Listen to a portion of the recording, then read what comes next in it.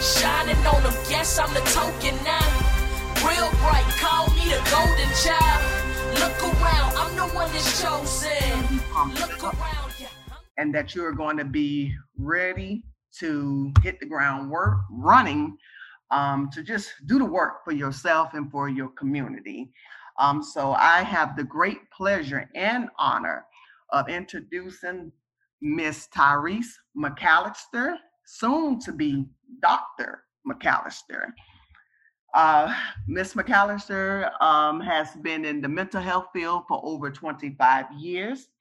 She just started her private practice actually in 2017, so it's really not so new. The name of her practice is the Clinical and Forensic Associates. She has expanded her brand to podcast, which is called Third Thursday Therapy, which airs on Facebook every third Thursday of the month. She is an author of 3 books. Wow. The name of the books are Soul Talk Volume 3, My Lollipop in Heaven, and the newest one, Mind Over Matter. 2 of those books is actually on Amazon and Barnes and Noble bestseller list.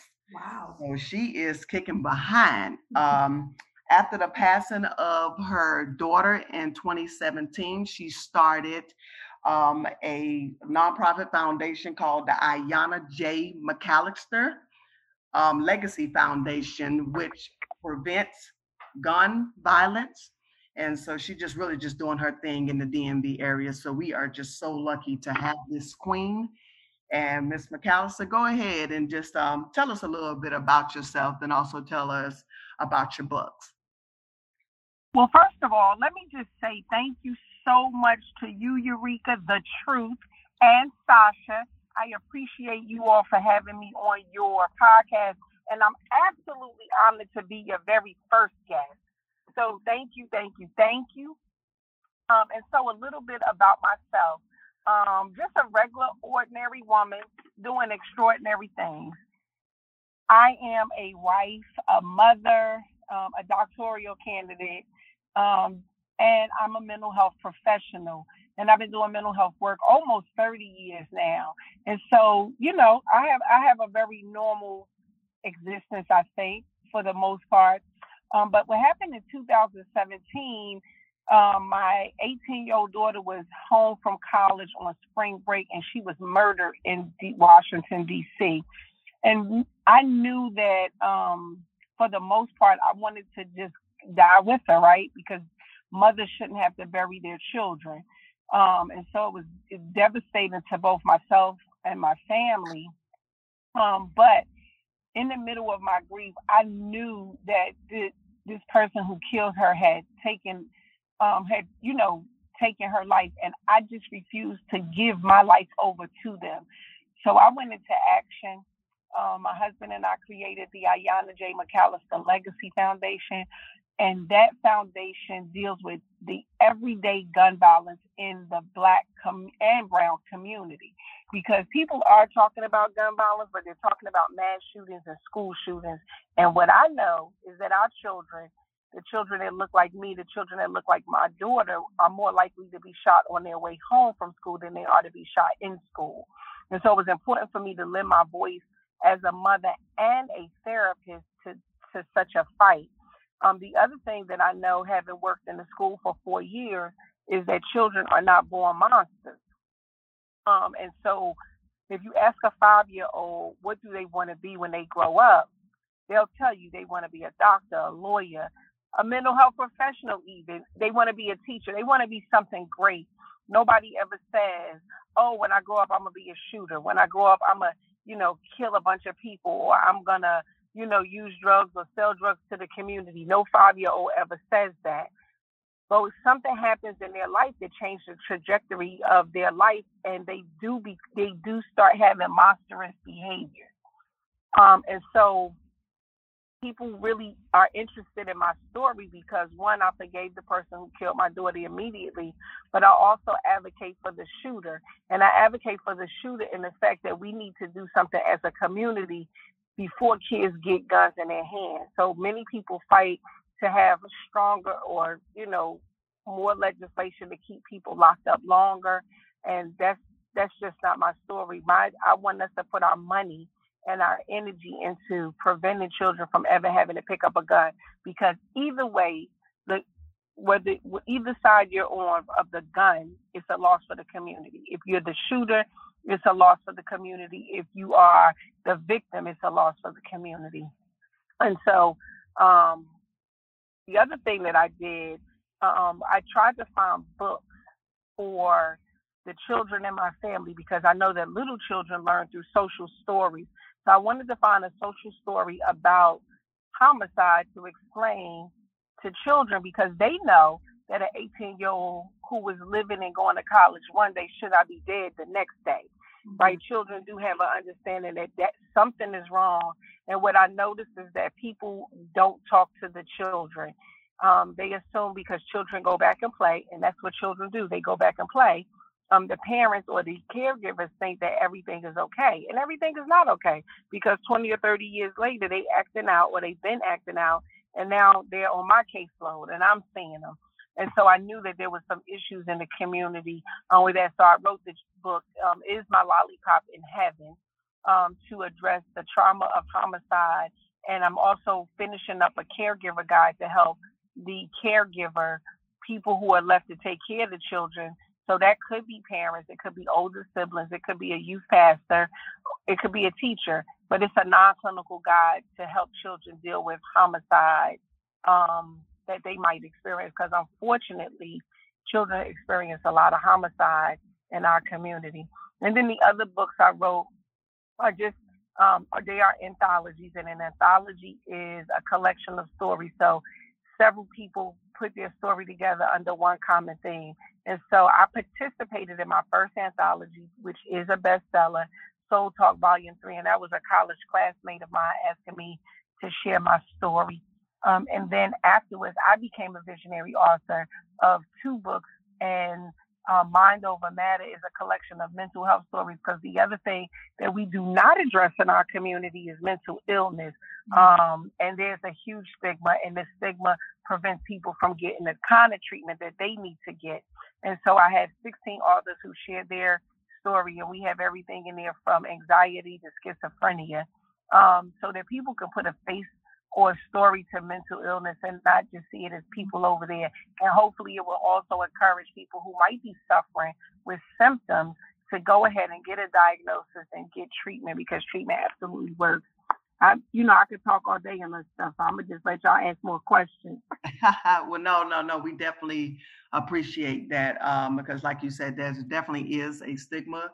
And this is why we wanted to do this episode, because this stigma has to be broken. We are so quick to say, I'm not going to counseling. I don't want to tell nobody my business and pay all this money. But then we'll run straight to Facebook and put our whole business on there, and knowing that ain't nobody really going to help us. The only thing they're going to do is talk about us and send our status to other people for them to talk about you. So it's better for you to say, you know what, let me go and talk to someone that does not know me, that's going to give me a biased answer so that I can work through my issues in a safe environment. So that definitely needs to be discussed. That's why I spoke to Sasha. I said, well, we got to start it off with this, because mental health is just getting bigger and bigger. And I definitely think after this pandemic started, it reached a all-time high, in the job that we do. Right. I think that we're getting more phone calls than what we got before this started. So I'm definitely glad to just have you on for that. In reference to, you was talking about your book of My Lollipop in Heaven. I think that's so amazing that you did that, because I can just go back to elementary through high school, and I had so many of my classmates that died off gun violence. Like, we just outside playing and they're getting shot and everything. And it's like, here we come back to school and we all depressed. Like, man, I just lost my friend, or I saw them get shot, and no one addressed it. Right? We didn't have the school psychiatrist, social worker, therapist just to come in there and just talk to us about it.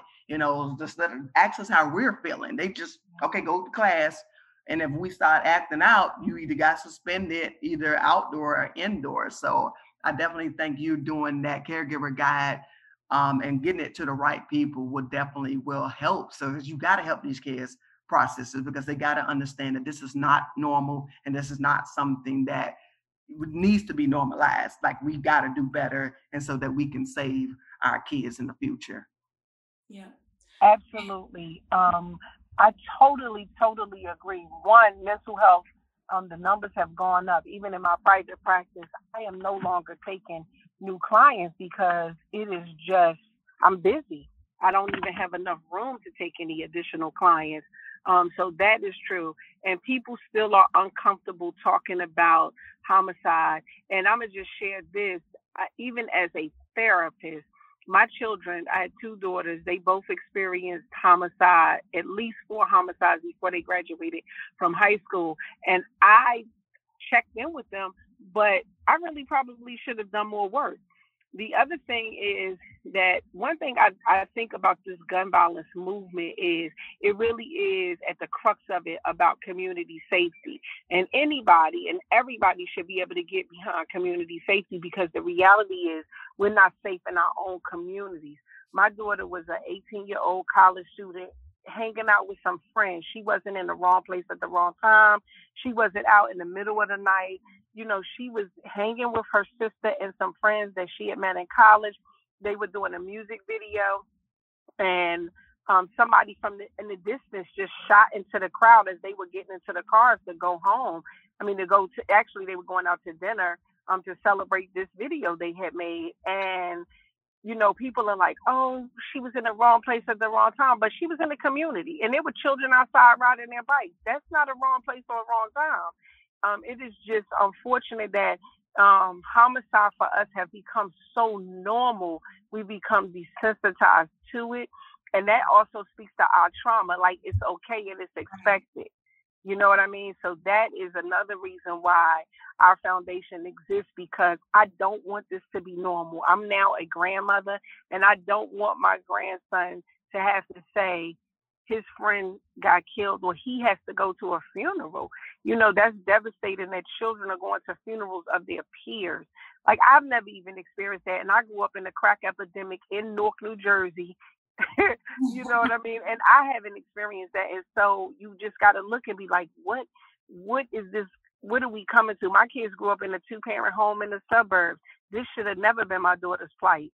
It really shouldn't be anybody's plight. But, you know, we have to have all hands on deck to do something about this gun violence.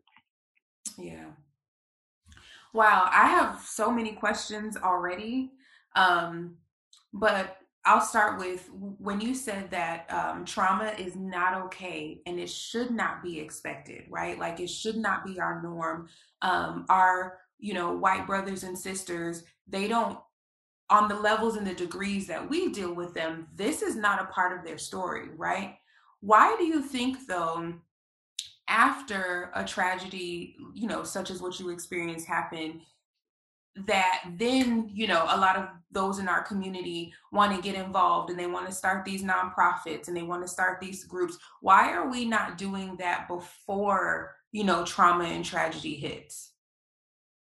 You know what? I wish I had an answer to that. I think I can tell you that I too am guilty of that. Not that I would not have participated in events, but I don't think until it hit my door. And I mean, and I don't even mean hit my door, because I'm gonna just share this. Homicide been hitting my door, because 3 months before my daughter was killed, my cousin was killed. And I've had 2 other cousins that were killed by gun violence, a cousin and a nephew rather, that was killed by gun violence. 2 of my brother-in-laws, my husband's two of his brothers have killed themselves with guns.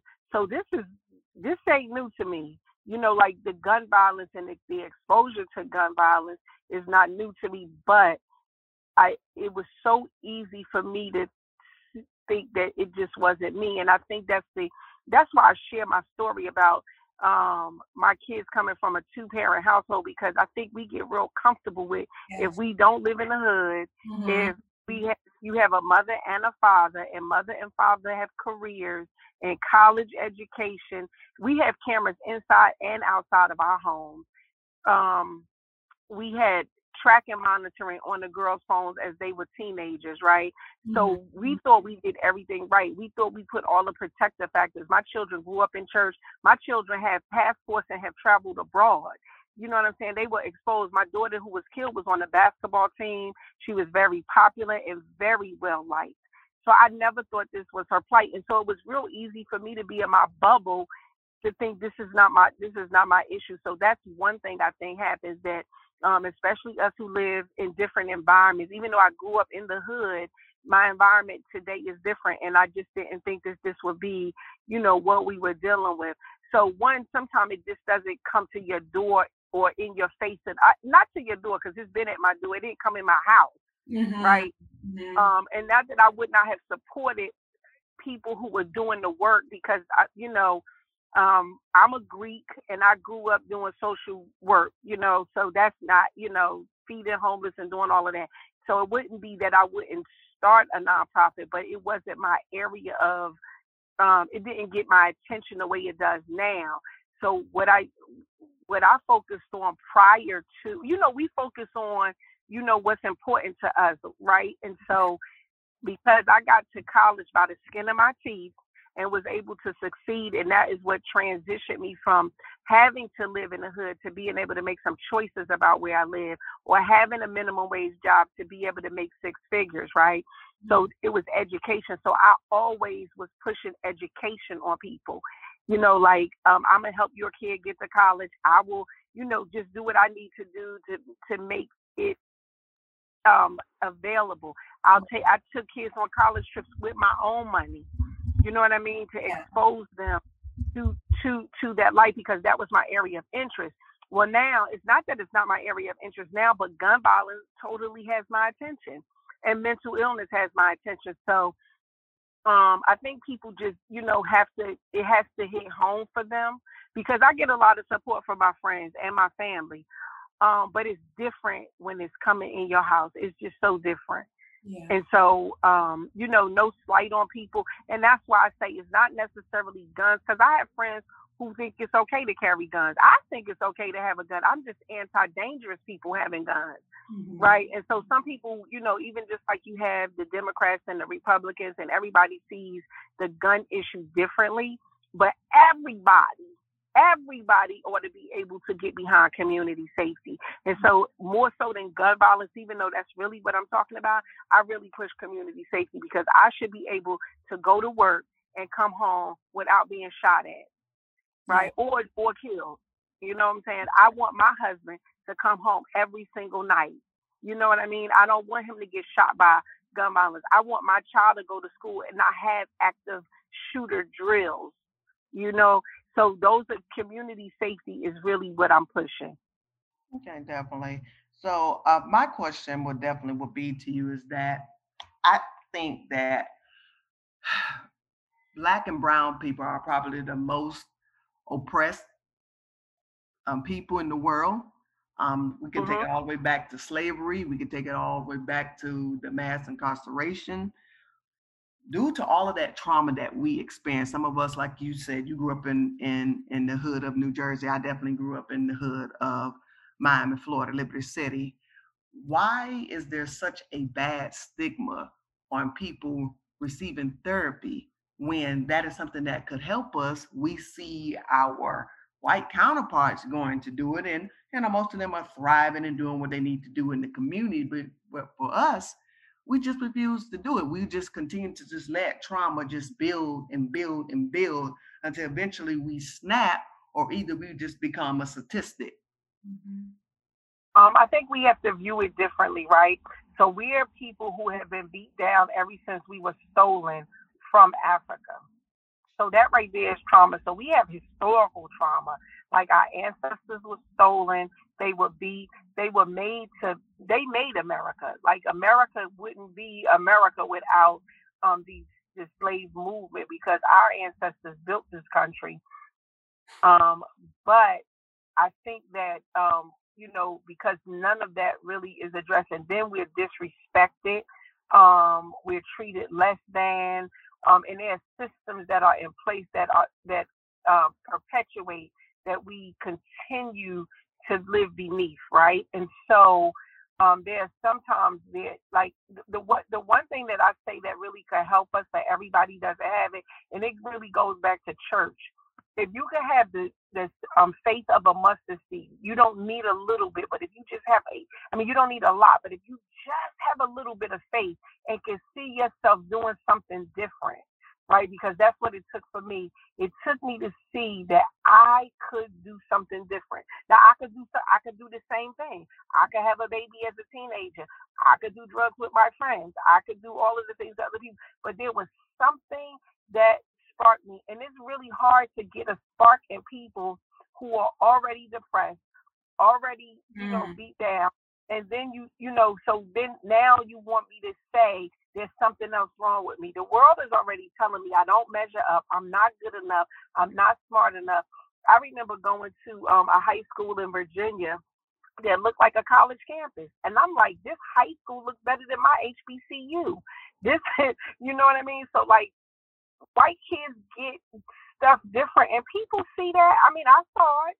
So people see that. So you might not say y'all ain't nothing and y'all are just as good. You can say it, but that's not what the world is showing us, right? When you go into a neighborhood that's a black neighborhood, when you shop in the grocery store or in another store in a white neighborhood, they got better stuff.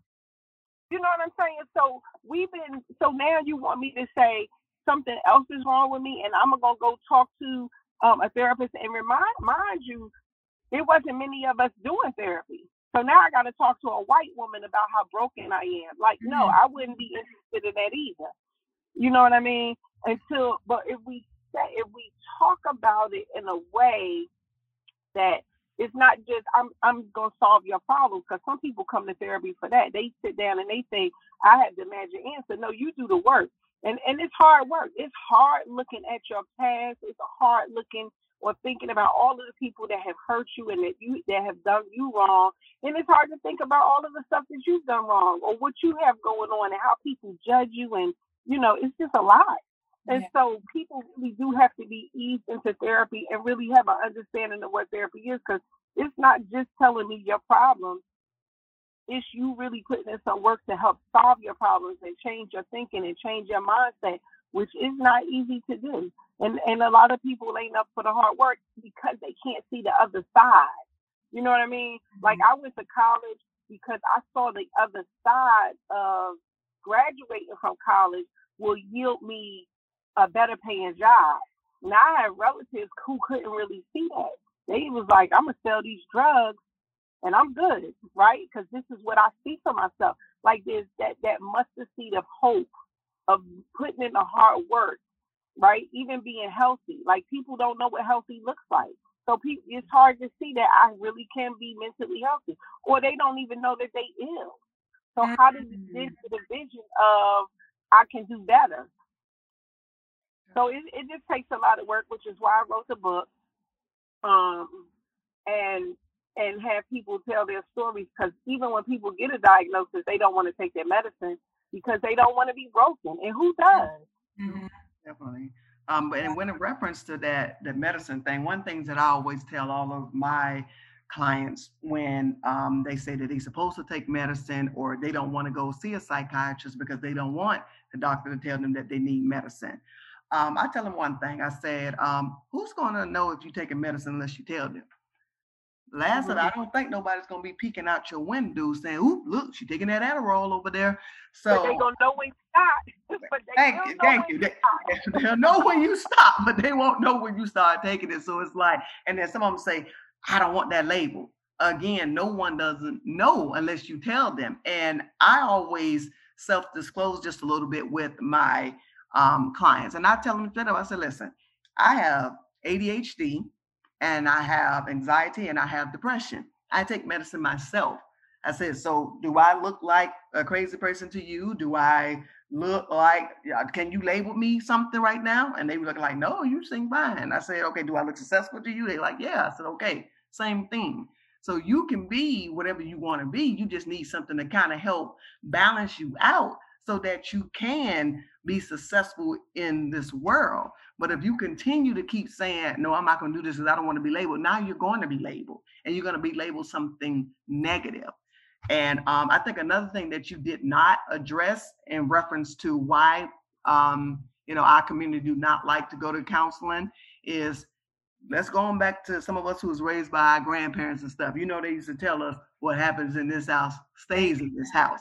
So you going to a therapist, that means you got to say what's going on in your house and what's going on in this community. And you 9 out of 10, you probably will get a whooping, because it depends on what you're saying.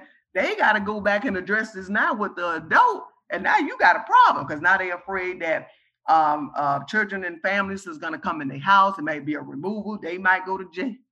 And so now they just putting all that pressure on this kid to say, you just got to keep it all in. And then they become into adulthood with all of that stuff, and they're keeping it in. I needed therapy when I was growing up. My mom didn't raise me. She was on drugs. Don't know who my father is. I definitely was molested by a female doctor for 3 years, from 8 to 10. And I was afraid to talk about that. And it took me to being an adult, moving up here in 2018, for me to say, Eureka, you cannot hide this no more. You have to address this so that you could get the healing that you need. It's okay. You got to release this, because it's hindering you from getting to the next level in your life. Absolutely. Eureka, I'm really sorry that those things happened to you, but I just want to, reiterate that those are the things that are keeping us so sick. We have secrets. I want to say that I'm very proud of you for being able to step out and get help, because getting help is not as easy as people may think it is. We always have this mentality, pull yourself up by your bootstraps. But the reality is some people don't even have boots, right? Let alone a strap. And some people just can't get up, which is why I think both you and I are in the helping profession, that we want to be able to give people that lift. And so when you have therapists that look like you, it's easier to divulge, because they can also understand some of those idiosyncrasies, like what happens in this house stays in the house. The other thing I wanted to say, going back to gun violence, because to me it's intertwined, but those secrets again, and speaking of things that we were raised with, because again, I was raised in the 80s in Newark, New Jersey, in the height of the crack epidemic, and there were lots of shootings and all kind of stuff happening in plain view. But you know what they said? Snitches get stitches. Don't tell. And I grew up with that mentality. Mm-hmm. I grew up with that mentality. And so I saw a lot of things that I will probably take to my grave. But, like when my cousin was killed and my daughter was killed, and you have detectives who are trying to get information and people are tight-lipped, I really understood it. And I understood it because I'm from the hood.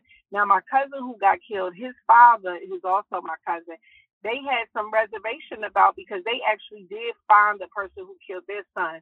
Or they went to trial. But the person was supposed to turn state's evidence and couldn't, because his life would have been at risk. And I understood that, right? I got it. My cousin didn't really get it. And I understand why he didn't get it, because that's never been his world. But I will say, we've got to get out of that, because our secrets are killing us and our secrets are killing the community. Yes. So whether it's being able to reveal so you can heal, or if it's saying that you can snitch so the community can be safe, we got to stop letting people have guns in our community and we know about it and they're reckless with it and we don't want to tell. We got to do better, because we killing ourselves. This is actually a great place to pause for a second. So much of what we shared, just was so heavy, and we want our listeners to be able to step back and digest it all. So thank you guys for joining us for part 1 of our first episode focusing on mental health.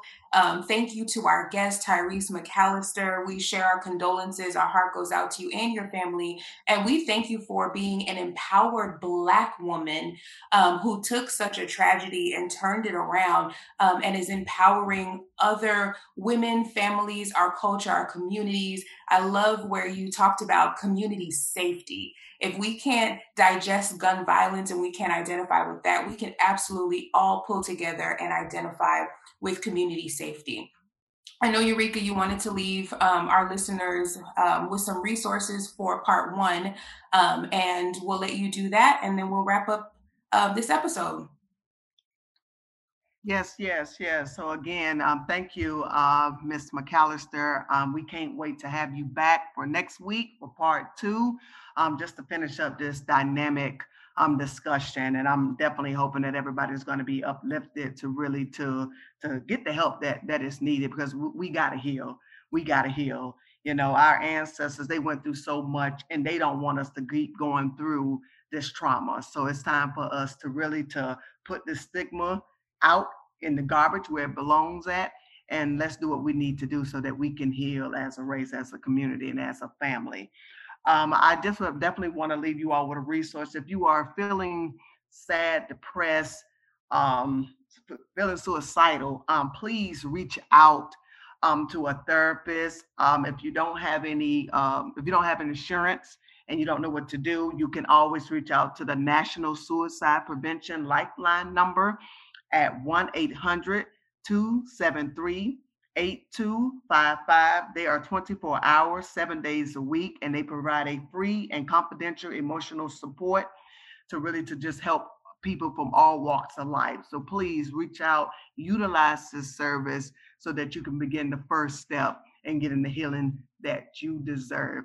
And just keep in mind that mental health is not a destination, but a process. It's about how you drive, not where you are going. So you all be blessed. We love you all, and we'll see you all next time on She's So Out of Order podcast. Shining on them, guess I'm the token now.